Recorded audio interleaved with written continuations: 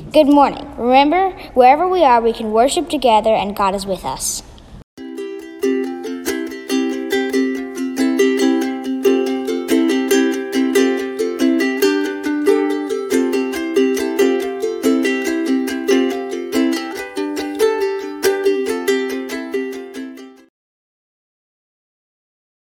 This is the story of Pentecost.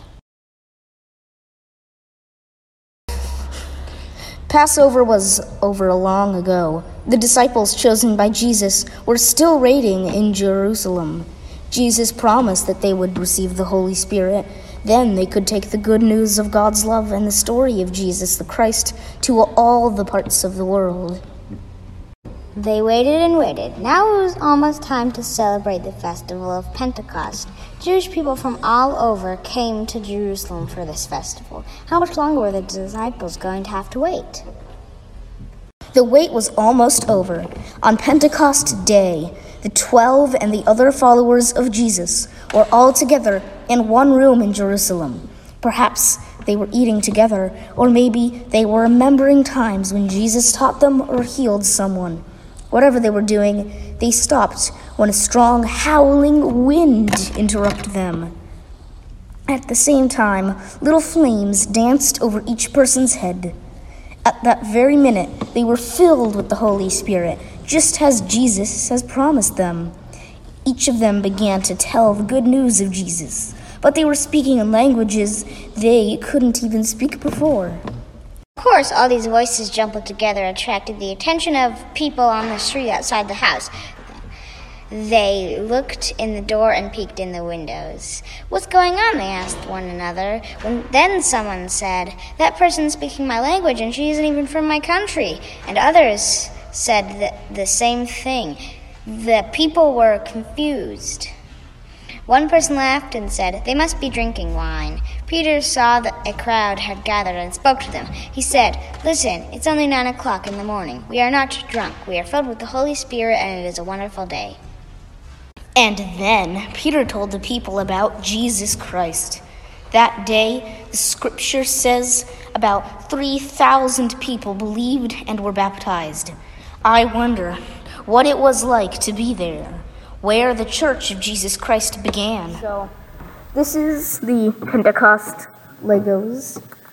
I spent a lot of time on this. Pentecost story is interesting.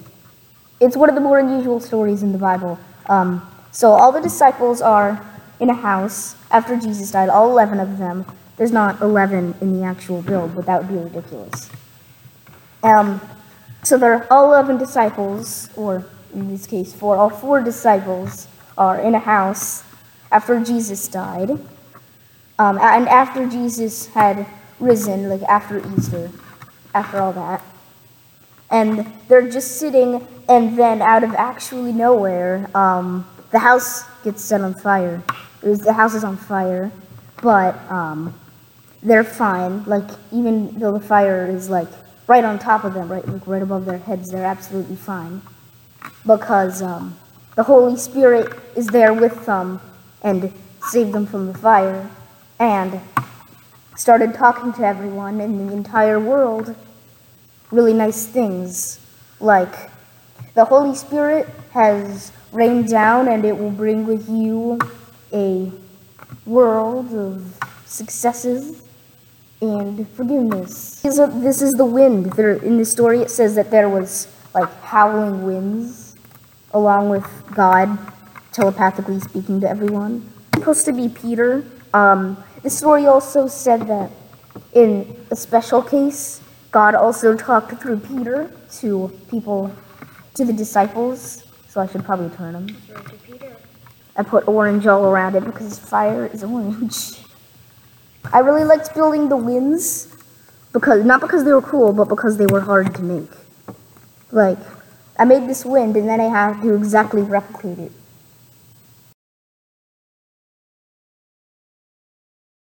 Let's pray together. God of wind and fire, this is the day we celebrate the beginning of church. We thank you for the gift of the Holy Spirit to those people on that special day. Amen.